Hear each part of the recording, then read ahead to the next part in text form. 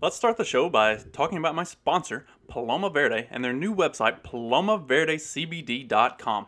Head over to palomaverdecbd.com and check them out for all of your CBD needs. They've got the gummies, tinctures, salves. So if you're needing anything to maybe chill you out, something to help you get mellowed out, something for your joint pain and stiffness, go over to palomaverdecbd.com and give them a check out. Carlos and Vanessa are awesome people. They run a great company. And if you enter the promo code FACTS at checkout, you'll get 25% off your order. Plus, any order over $75, you get free shipping. So, I don't know what you're waiting for. Head over to palomaverdecbd.com and check them out. Let's start the show.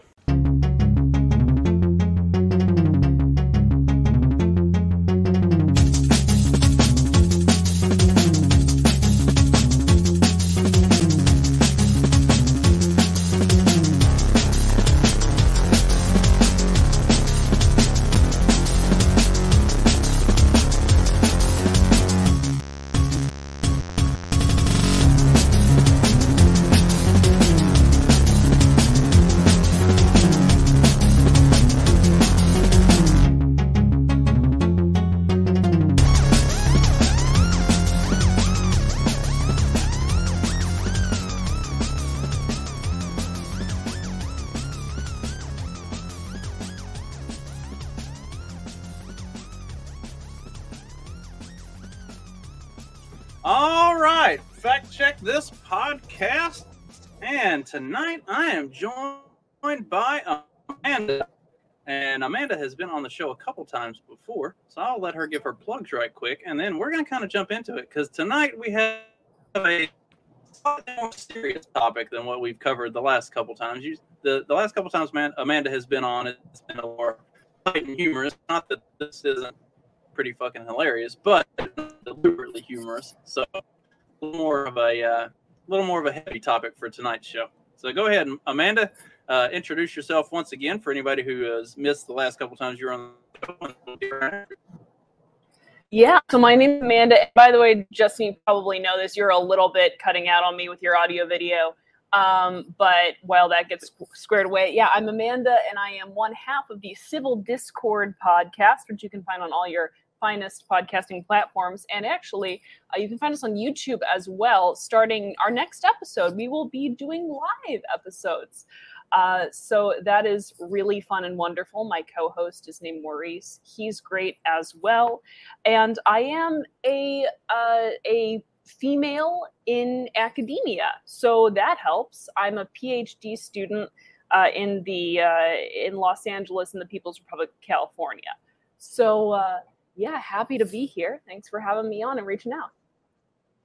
Yeah, and hopefully some of my choppiness has evened itself out. If not, just let me know and I'll see if I can do something else to fix it. That's good. All right. You're good now. Sweet. I have a little mobile hotspot that I use specifically for like uploads, and it's not as good for live streaming. So as we were starting, I was like, "Oh, I need to turn that off and switch over to the Ethernet cable. Otherwise, it's going to be choppy." And so I was in the process of switching. So got it. A little how the sausage is made for the audience members. So I wanted to start with a quote from this article. And this is a quote from Hannah Arendt. Yes. Hopefully I actually have never figured out whether it's Arendt or Arendt. But yeah, Hannah Arendt, I say. If someone wants to see and experience the world as it really is, he can do so only by understanding it as something that is shared by many people, lies between them, separates them, showing itself differently to each and comprehensible only to the extent that many people can talk about it and exchange their opinions and perspectives with one another, over against one another. Only in the freedom of our speaking with one another does the world, as that about which we speak, emerge in its objectivity and visibility from all sides. So this is kind of So this is kind standing of like for pluralism. A hallmark of academia is that we should be able to openly discuss and talk about things. One of my favorite courses when I was in college was a sociology class, and it was chock full of feminists and extremely liberal types, and it was fun and engaging because the professor was radically liberal, and I'm naturally confrontational. So basically every class period would be me pushing back against stuff he had to say, and then having all of the females in the class like scream and berate me, and then he and I would have a good conversation. So like being able to disagree with each other in an academic setting is of utmost importance. My English comp class, that was the entire premise of the class. Like all we did was write position pieces. You would take one side, and every class period was just the professor would come in and write a bunch of topics up on the board and say pick one and pick a side, and then whatever side you picked, he would take the opposite of it, and the rest of the class would be arguing your side versus whoever else in the class took up the other side, or arguing with the professor, trying to formulate good reasoning and sound logic behind this is why I believe this is why you believe this, and being able to both create an argument and understand the opposite side of the argument. So to see academia the way it is today, where are you familiar with The Coddling of the American Mind? Came out. Oh yeah.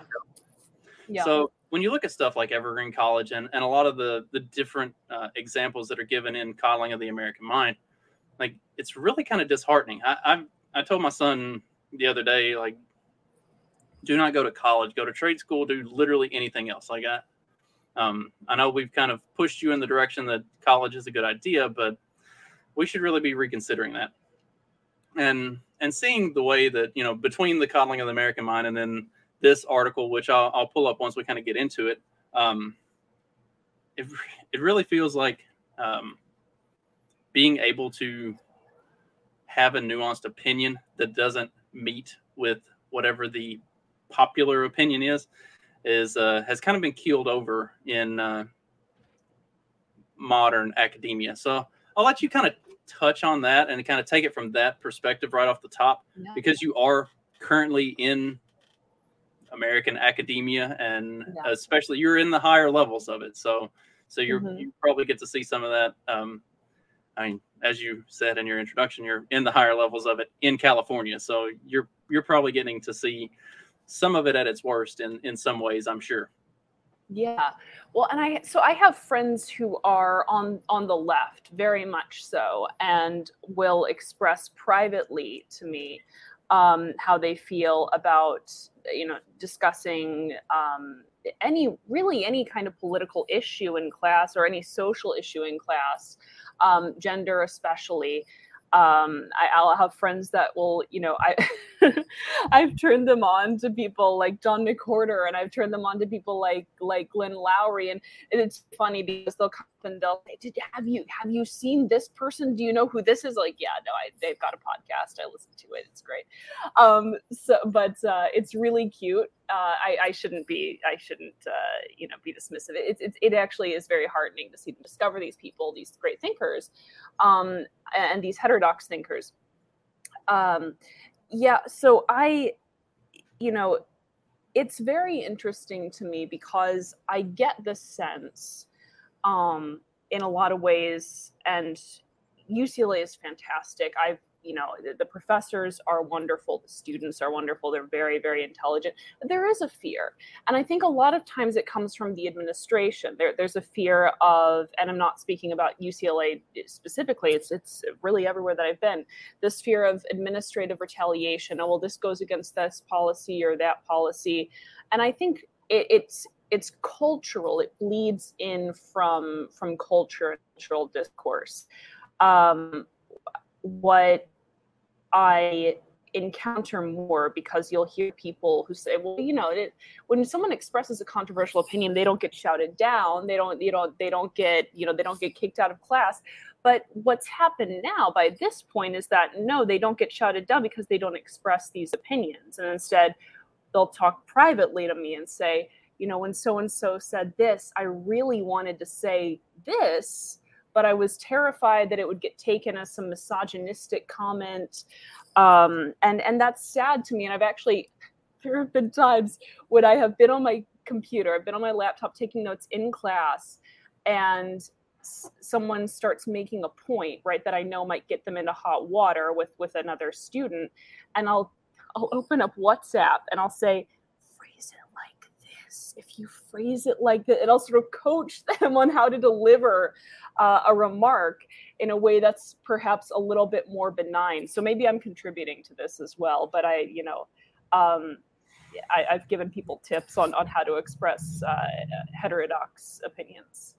Well, that's something that you're seeing in not just in academia, but also in journalism and stuff like that. Like it's really become way too commonplace just in modern society that people are scared to have an opinion that doesn't match whatever is the popular narrative of the time, because they know that if they do express that opinion, or like, for instance, we've seen over the past couple of years, the medical industry, like anybody in the medical field who dared to say that COVID numbers were being counted wrong, or dared to say that maybe you should be looking at some of the data on these vaccines, or, you know, there's a lot of things that have been very taboo over the last couple of years that if you were in the medical field and said that, there was a high probability you wouldn't have a job anymore.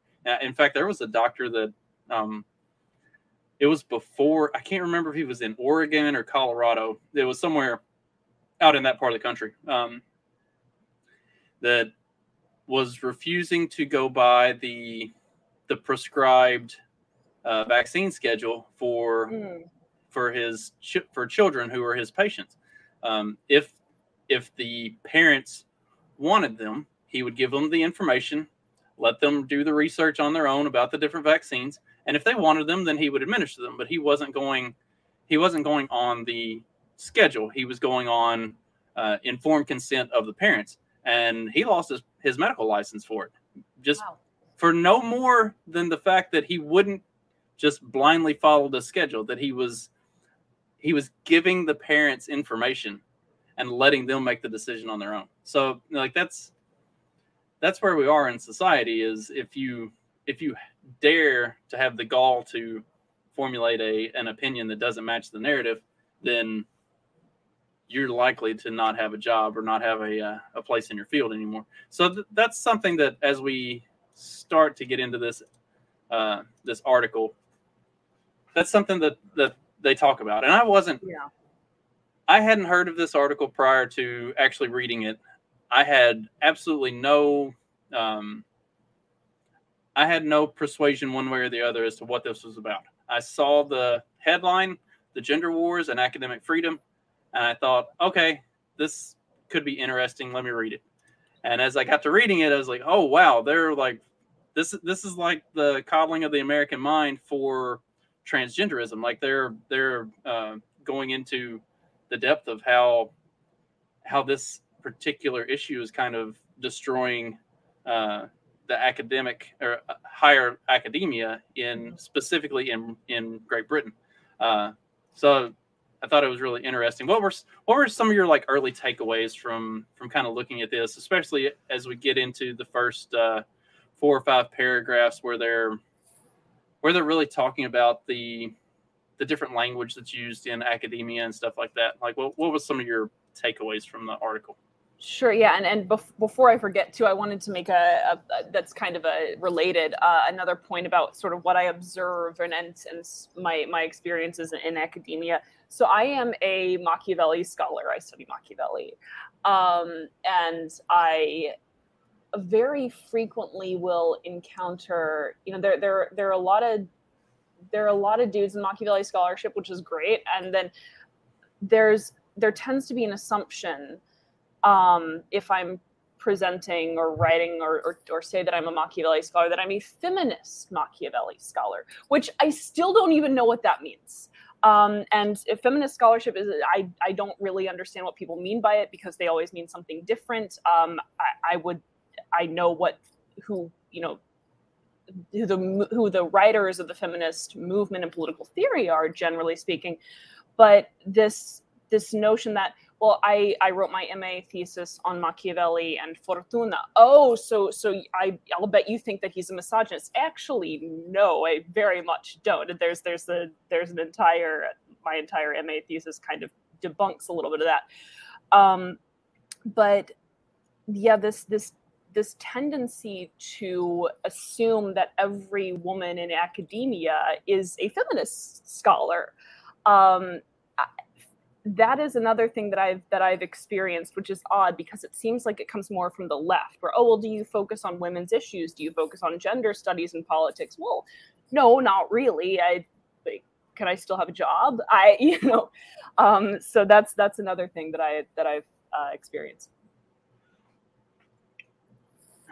I think you said something that was interesting right there, just on its face, is that you get that mostly from the left. Like, isn't it funny that the right is supposedly okay? So, whether you are aware of it or not, I tend to lean more paleo libertarian, post libertarian type. I was brought up very right wing, and at the end of the day, I kind of fall back to those roots. When the way I approach a lot of stuff, isn't it kind of funny how anytime you're approached with stuff like racism, gendering, all of those things, it always seems to come from the left. Like, I've also identified as a libertarian for a number of years, and I've fought with right wingers and left wingers on the internet regularly, probably more so than I should have, and to my wife's chagrin, like almost daily at times. I never get the racist, misogynist, homophobic, any of those arguments from the right. They always come from the left. Like, and I can be incredibly racist and homophobic and misogynistic when arguing with both sides, and the only ones who ever call it are the left. The right doesn't seem to care about all those buzzwords, at least not in terms of the ones who actually have reasonable, nuanced opinions. I don't know that anybody on the left has reasonable, nuanced opinions, honestly, but that's a different conversation. They do. As someone who is in academia and is inundated with people who are on the very far left. In fact, it's usually the extreme far leftists that I get along with quite well. I really, really get along with extreme leftists very well. I appreciate them, so they are intelligent. But so you're saying it's the midwits are the problem? I think there are a lot of times when I appreciate someone who takes their argument to its logical conclusion, and there's a bit of refusal to do that among some.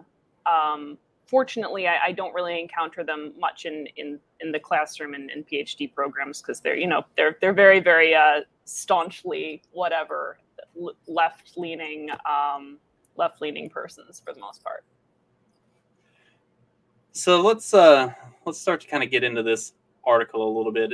It has the first opening like 4 or 5 paragraphs get into the slogan and the academic argument of trans women are women.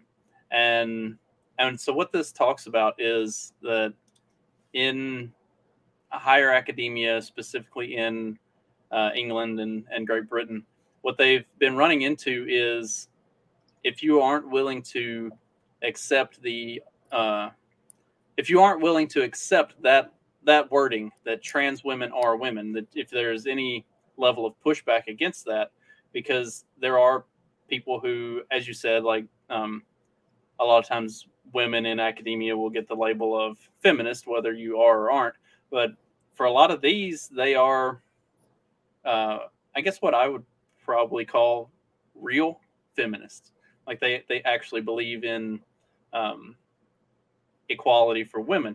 And so what the idea for them of trans women are women has done is it's debased the status of being a woman, and so in talking about that from a not just from a philosophical standpoint, but from a purely scientific standpoint, they're now finding themselves on the end of being canceled by basically by everybody who promotes the most progressive agenda out there. And so it's creating this schism between progressivism and feminism, which is I find that interesting, because to some extent I do kind of identify both sides as very similarly aligned, but now you get to see the rift and see where the big disagreement is, and it goes back to some of the well, not just some of, a lot of the arguments from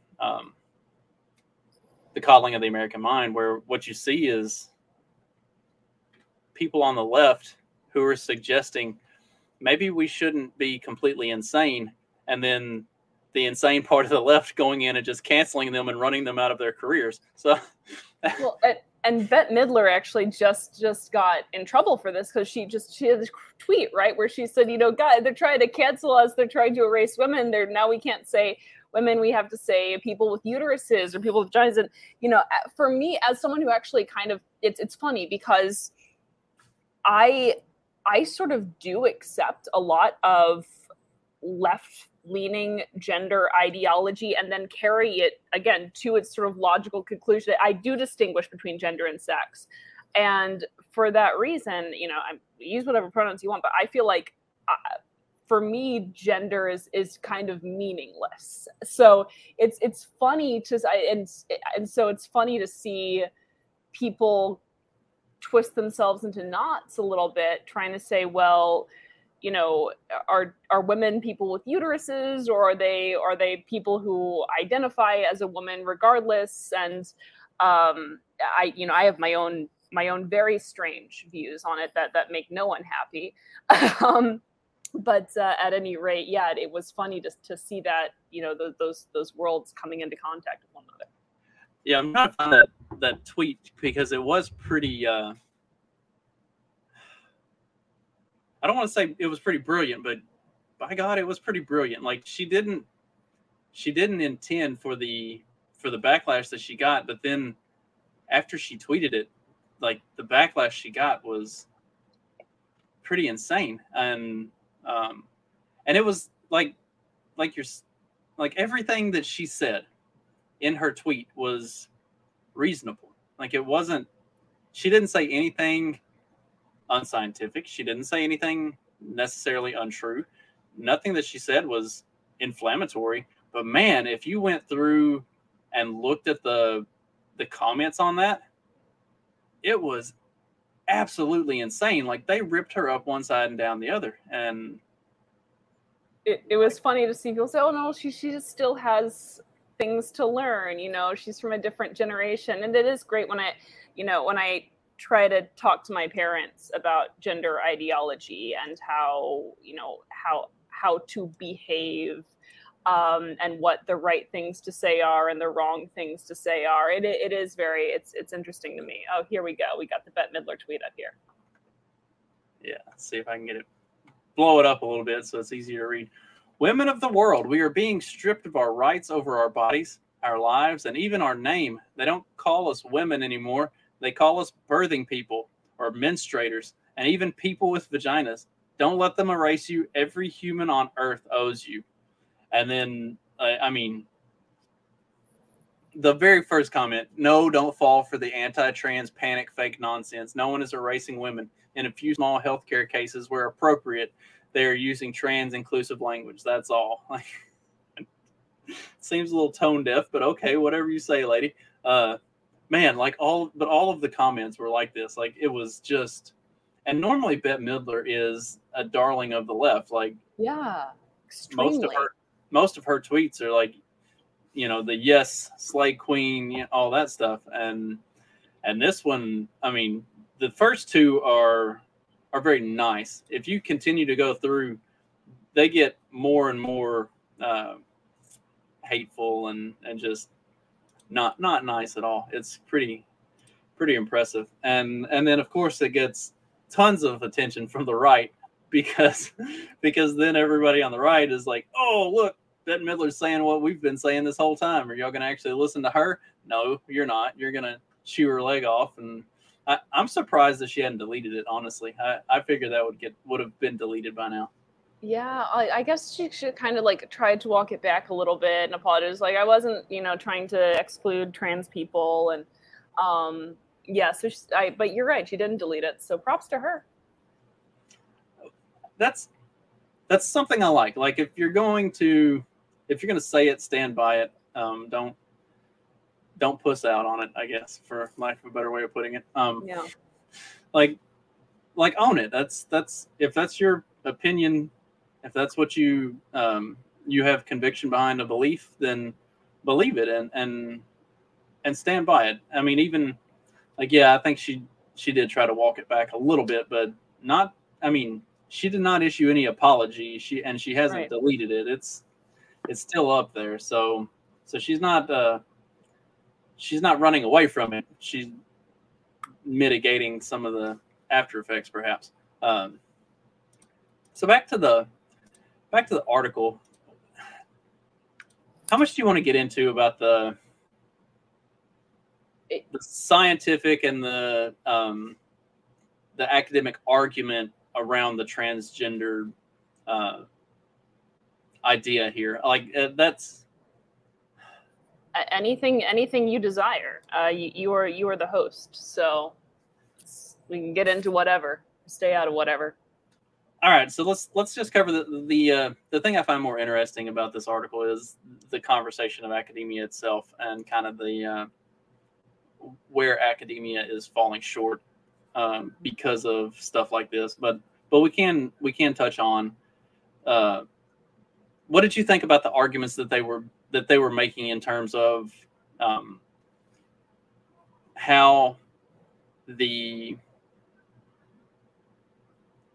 almost aggressively pro-trans agenda has negated females in the sciences, I guess I think that's the way to put it. I think there's some interesting points, right? So again, there were some things that I agreed with and some things where I could take a little bit of issue and pick it apart. I think there's a group of people who say that sex and gender are basically the same thing. And then there's a group of people who say, no, they're distinct. And so if you say a female, that's different from saying a woman. I, in fact, belong to the latter camp. And yeah, I agree that, that what these authors are talking about some of the chilling effect in academia is real, and that these are really actually very interesting ontological questions that we can be asking and having debates over. Because for me, it really kind of does come down to my own existentialism and ideas of being and all that. We can't have those conversations. I would have, appreciated maybe if they were, because they clearly have their own bias, and that's totally fine. Maybe to have a co-author who feels perhaps a bit more like I do, who's almost like a gender nihilist. But I did absolutely think that there's something to refusing to refer to someone as a woman, but rather someone with a vagina. And I do think that in the sciences, it is important because there are a lot of times there are differences that arise as a result of sexual dimorphism. Now, do these manifest always in the same ways for everyone? Absolutely not, which is why it's so tricky and so dicey. But it is productive to have crosstabs that split things by gender or sex. It is a valid category, and in fact, maybe to even distinguish, okay, do the crosstabs for gender identity, do the crosstabs for biological sex. I thought that was a very valuable point that they made, that these are important distinctions, and in fact, people agree that these are important distinctions. That's why we're fighting about it. That's why people are very sensitive about this kind of stuff. Yeah, I probably don't necessarily agree with that side of it so much. Sure. But I mean, I think I have a very skewed bias in it because having been an athlete for most of my life and working around athletes for most of my life, most of my exposure to this sort of argument comes from the specifically transgender women in sports side of things. That's usually what I'm most engaged in, and so that really changes or not necessarily changes, but that puts me in a very a narrowly focused perspective when looking at these types of issues, and that I really don't have a whole lot of exposure to anything outside of that. Like, I know that in college I worked for women's basketball teams. These are Division I collegiate female athletes, and I could put together a team of ragtag dudes that I play basketball with at the rec center on the weekends, and we could run them out of the gym without even putting forth effort. So, so when I look at things from a male-female distinction where sports are concerned, it's hard for me to get on board with any level of the gender identity side of it, because there is such a distinct physical difference, especially at the high school, collegiate, and on levels of things, that it's I can't I can't round that. I can't fit that round peg in that square hole. Like, it just doesn't work. I'm inclined to agree. I was speaking more about when they're talking about the in the sciences and behavioral sciences, not wanting to break things down by sex and gender and research, for instance. I'm thinking, well, that's still valuable. But yeah, no, there's also an issue medically, right? I mean, it is important to distinguish males from females for a lot of medical conditions. And I think, with sports as well, there are definite physical differences between men and women that do manifest themselves there, males and females. Right. So that kind of takes us into, I didn't really want to spend a whole lot of time on that side of it, because, like I said, I do find the suppression of academic freedom to be the more important and interesting topic in this, because it's not just on sex and gender. Like, it is kind of across the board on a lot of other topics as well. But this one is a big one that I think is becoming more blatantly obvious, and also with things as they've progressed over the last 3 or 4 years, it has been kind of pushed to the forefront of this conversation and of the censoring on college campuses type of a thing. So let's kind of start to dig into some of this with the suppression of academic freedom and some of the so the suppression of academic freedom, why it matters, and then what can be done about it. So what were some of your takeaways on the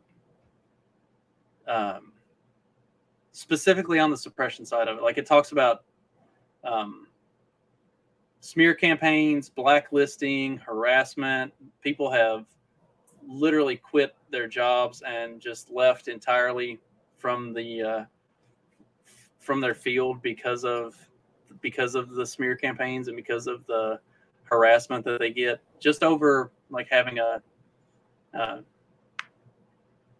unapproved opinion, I guess.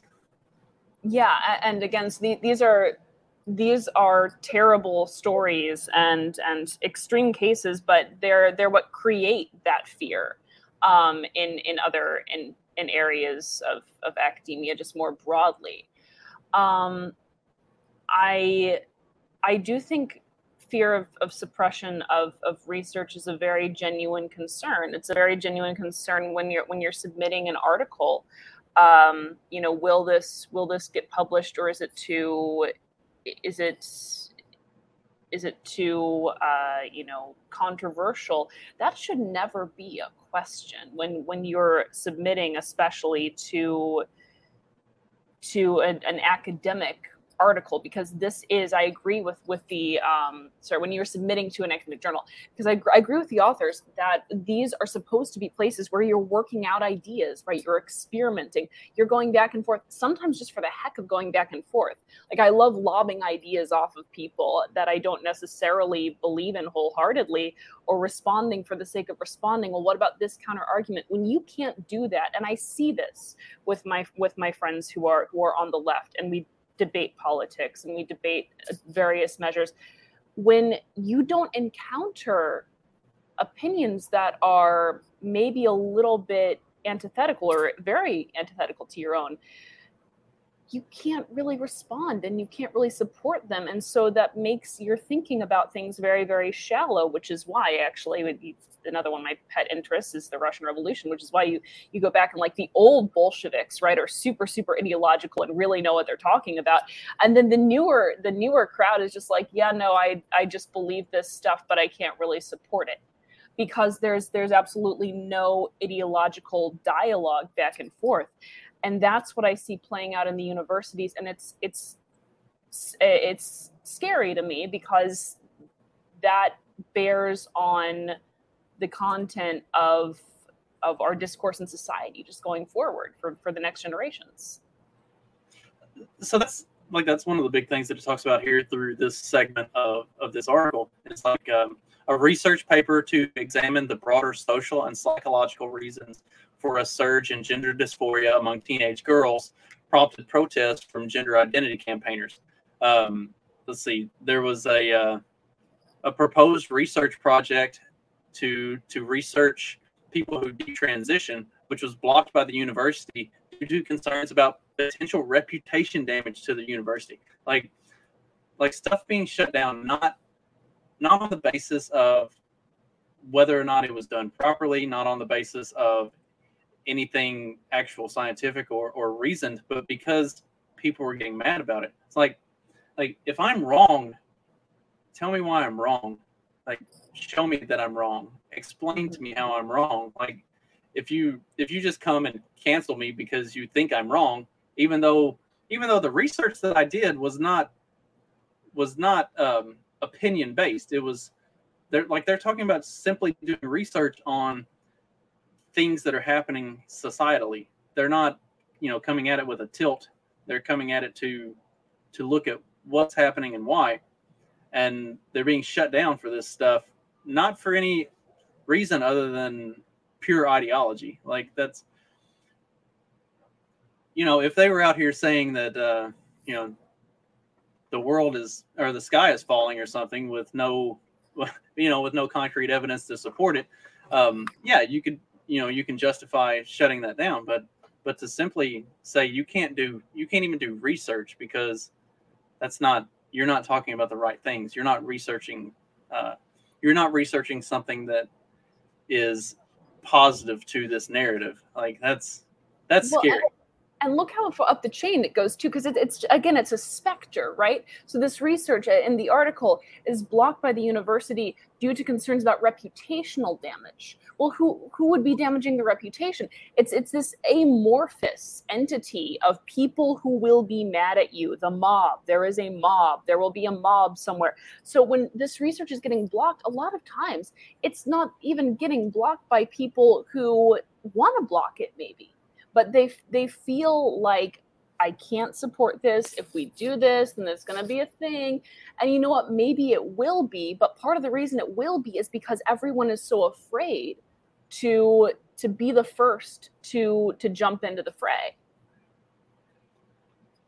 And that's like it extends beyond even actual research and stuff like that. Like, there's, in the article, it talks about a guy that he wasn't even a professor or a researcher or anything. He just had a general job on campus, and he wouldn't get behind the trans women are women slogan, and said, if that's going to be an official position of the university, then I'm going to step down from my position, because I am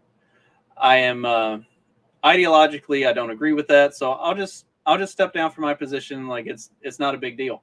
And they went after him like wholeheartedly and tried to have him like completely just kicked off of everything campus related, because he resigned from a position because he had an ethical disagreement with a stance that they were going to take. Like he did the thing that would be arguably morally and ethically right for him. Like he wasn't going to take a position that he didn't agree with. So he wasn't trying to like push his own opinion on anybody. He just said, I'll step down from my position. And they went after him. As I try to adjust my camera so that I don't have light just right in my face. It's so you're gonna have to move like it's just gonna keep on happening. It's gonna keep on happening. It's just gonna be a thing. See, I'm in front of my air conditioner now. Yeah, no, and that's the problem, right? Is the fact that when people are silenced, when this kind of stuff happens, then it makes no one even want to articulate the nuances of a position, right? So I said that I'd probably be, if you wanted to really peg me and really use labels, you might like I'm extremely left on gender to the extent that it just doesn't freaking matter. Why are we talking? My pronouns should be it and they. Honestly, I don't care, because it's not and but I that's only refer to you as it from now on. You can completely refer to me as it. I don't care. And in fact, maybe that would just be better for everyone. But I will respect anyone else's pronouns, whatever they want to be called. I think of gender as like a name. It's a name. Okay, what name were you assigned at birth? What name do you want now? It's fine. But I can't even suss out the intricacies of that and explain that, because the second there's something that deviates, if I were to say, well, and that's why I don't care about my pronouns, then that is the part that gets attacked. That I don't care about what you don't care about anyone's you're not gonna. So yeah, it's just funny because it eliminates all nuance. So that's actually an argument that I've made recently, is the problem with trying to have this kind of a conversation with someone who's especially on the extremely progressive far leftist side of it, is you have to go all the way, however far they're wanting to go with it. If you are not willing to go that far and then continue to go further as they decide to change their definitions, then you are a right-wing Nazi, ultra MAGA, whatever. And so like that's where the distinction is. You are either 100% aligned with literally whatever they want to say today, and when they change it tomorrow, you're also on board with it tomorrow and next week and next month, and the second that you deviate from whatever the next step that they've taken is, you're now ultra MAGA and you're the enemy. And that you can't have discussion with people who are like that. Like, unfortunately, right. We can try, but which is why I'm over here on the extremely far left, separating sex from gender and saying, let's just break down certain things with sexually dimorphic differences, break it down by sex or whatever, and distinguish males from men and females. I'm totally on board with that. But again, that there are portions of that argument that get drawn out, and we can't sounds like you're a neo-Confederate. Yeah, it's awful. So I wanted to get back to the article. There's a really good line here. So I read from one that I really liked there at the beginning with the quote. So this one right here: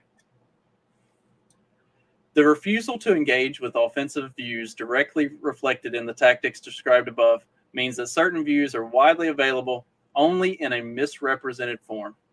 The history Mary Beard provides an example in a recent review of Germaine Greer's book on rape. Beard shows with careful quotes from the book how a lot of what Greer is accused of saying about rape completely misrepresents her arguments. Beard notes that perhaps Greer is being punished for her much quoted remarks on the trans community, and that the anger at what she has said on the topic has clouded fair judgment on her arguments on rape. A vicious circle of ignorance and offense often follows. Once an individual has been denounced, her work can be freely misrepresented, since her opponents will not give it fair reading or any reading at all. That's the that's the crux of academia now. Is as soon as you have been labeled one of these people, there is no fair reading. There is no nuance. You are exclusively demonized and the enemy. Period. Yeah. And I love the phrase "a vicious circle of ignorance," because that's what it cultivates, right? I mean, if you're only reading the books that you agree with, if I were only reading the books that I agree, I don't think any of those books would be on my shelf. Wouldn't have Plato up there, that's for sure. I wouldn't have Marx. I got tons of Marx, wouldn't have him up there. I mean, it baffles me. And how small would my world be? How little would I be able to defend my positions? And how little would my positions be enriched, because I wouldn't have the ideological backing to go and say, no, I don't believe that. But this is kind of a good point, so I have to wrestle with it and figure out why I don't believe it. That's meaningful. And so, yeah, I love the phrase "vicious circle of ignorance." But you're right; people don't get a fair hearing when someone just latches on to a small detail that's often, kind of born in calumny, anyhow. Well, so that's kind of like with my my spiritual and religious journey. Is I've spent a lot of time reading the Quran, reading the Dhammapada, studying Taoism and different Eastern religions and stuff like that, looking at the different the different denominations of Protestantism, Baptists, Methodists, Presbyterians, Church of God, Church of Christ, like a lot of these, the Latter-day Saints, the Mormonism, Catholicism, Judaism. Like, I have spent a lot of time looking at all these different types of religion. And when I was, especially at one point when I was really, really looking at like Taoism and also at the Dhammapada, some people that I went to church with were like, "Why do you read all that stuff?" It's like, I was like, aren't you worried that that's going to like make you question your religion? I was like, it should. Your faith. Like, if my faith is so weak that reading something that might be a little different than what you're reading is going to shake it to its core, then I didn't have a whole lot of faith to begin with, and it probably needs to be shaken. Like, that's challenging your own beliefs is a necessary step towards growth.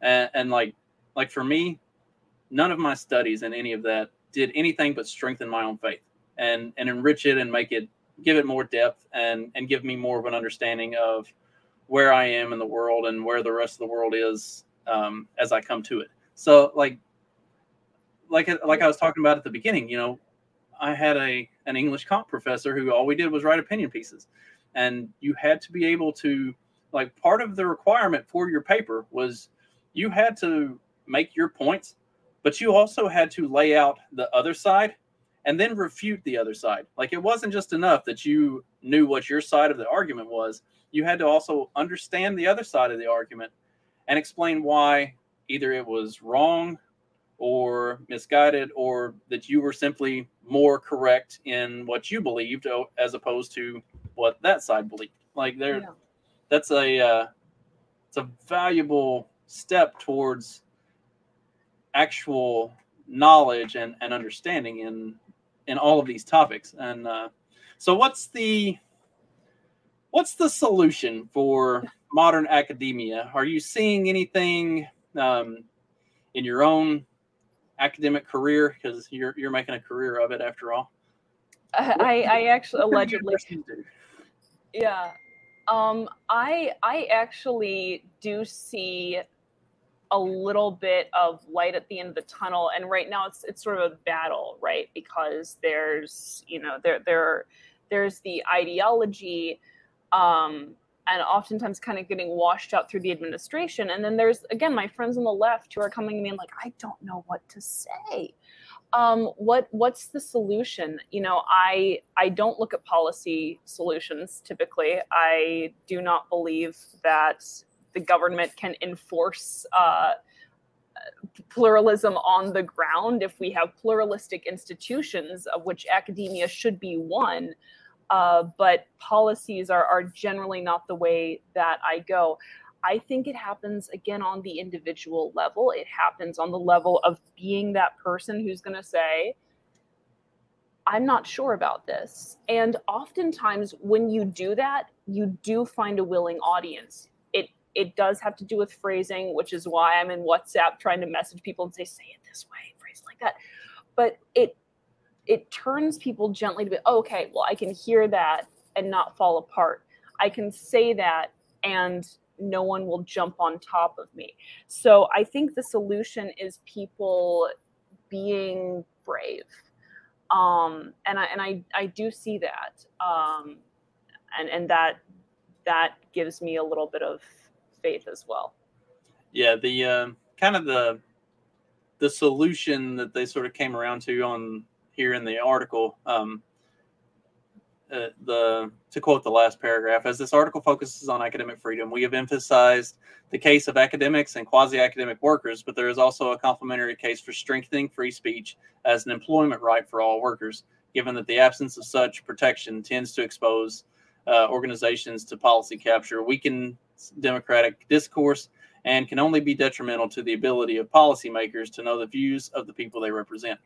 Universities are not ivory towers, and our ability to defend academic freedom and to deliver knowledge as a public good is undermined by a wider climate of censorship. So, yeah, it's not as simple as, hey, free speech is good, but at some point people have to have some balls about it and step up and say, I'm willing to say things that are not popular. And at the same time, there has to be an administrational agreement that things that are not popular are going to be said. It's a necessary part of the research and learning process is to actually have these conversations, not to suppress them. Yeah. Well, and so another thing that the authors said, with which I didn't agree, was that they said, it's the profit-driven system that we have. And it's like, there it is.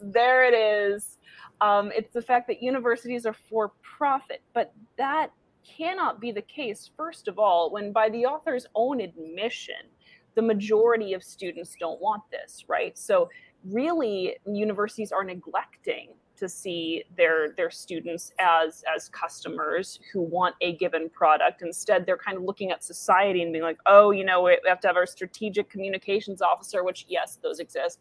We have to have our deputy dean for strategic communications come out and examine all of this and make sure that this is okay and within bounds.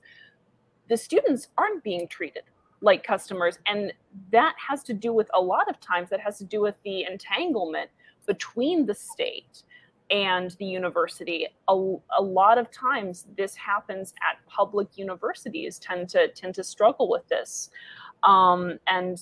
And there are reasons for that. When universities do know that they need to treat their students as learners because that's what their students want as customers, then things change. And I just have trouble thinking that English universities are actually like a for-profit model. They don't actually play Quidditch over there. They don't have football teams. So how are they? They don't have American football teams. I don't know. Maybe soccer makes a lot of money, but I don't know if they have university teams or not there. But like the American model is definitely for-profit because you've got all the big sports going on. But I just don't know how they're making money in the English universities. Well, again, it's taxpayer funded, so there's actually no motivation real. And again, I shouldn't talk about things that I don't know much about, but my understanding is that there is very little motivation for universities outside of, well, we want students to come here so we get more government money. And yes, tuition is a thing, but the profit model is the solution, not the problem. Yeah, it doesn't seem like that's the doesn't seem like that's necessarily what's at the root of the problem, especially, well, I mean, anywhere really. I don't think the being for profit is what's causing these types of things to happen on the university level. No. Especially when most students don't want this, and the authors admit that clearly. Okay, so why is it happening? They talk about how it is a very vocal minority that are the cause of this. Like, it's not it is the bending to a very small mob, not a acknowledgement of the larger majority, the silent majority, as us on the right tend to call them. Yeah. Well, got anything else you want to add to this? I think we covered it fairly well. Oh man, no, this was a really good read. It was a really interesting one. So yeah, I don't think anything else in particular. I'm sure if we went through it line by line, we'd have a lot of comments. But I think you kind of nailed it, and I really enjoyed this one. I enjoyed reading it. Like I said, it was a little heavier than our typical conversations, but it was one that, as soon as I got about halfway into it, and I was like, okay, my initial plan was that I was going to just like cover it really quickly on my own. And as I got about halfway through it, I was like, I can't do this by myself. Like, I need somebody I need a female who is in academia, who actually like knows what's going on at colleges and universities and can articulate like what's happening in the real world of this. And also bring a female perspective on it. It's like, I can't. I'm sorry, you get me like the least female perspective, but yeah. I knew you would read it and have thoughts on it and be able to talk about it. So I thought you were the perfect choice for this. I really appreciate you taking the time. I mean, it is not a short read, but for anybody who hasn't taken the chance, I will have it linked both in the comments or on the description for the stream, as well as in the description for the podcast episode itself. Be sure to give it a read. It is totally worth the time. It is a very good read. And while you're at it, check out go listen to or read The Coddling of the American Mind for some more stuff along similar lines. And Amanda, give your plugs, and then we will call it a show. Watch the Civil Discord podcast, listen to the Civil Discord podcast, fall in love with the Civil Discord podcast, and you can follow us on Twitter at Civil Discord Pod.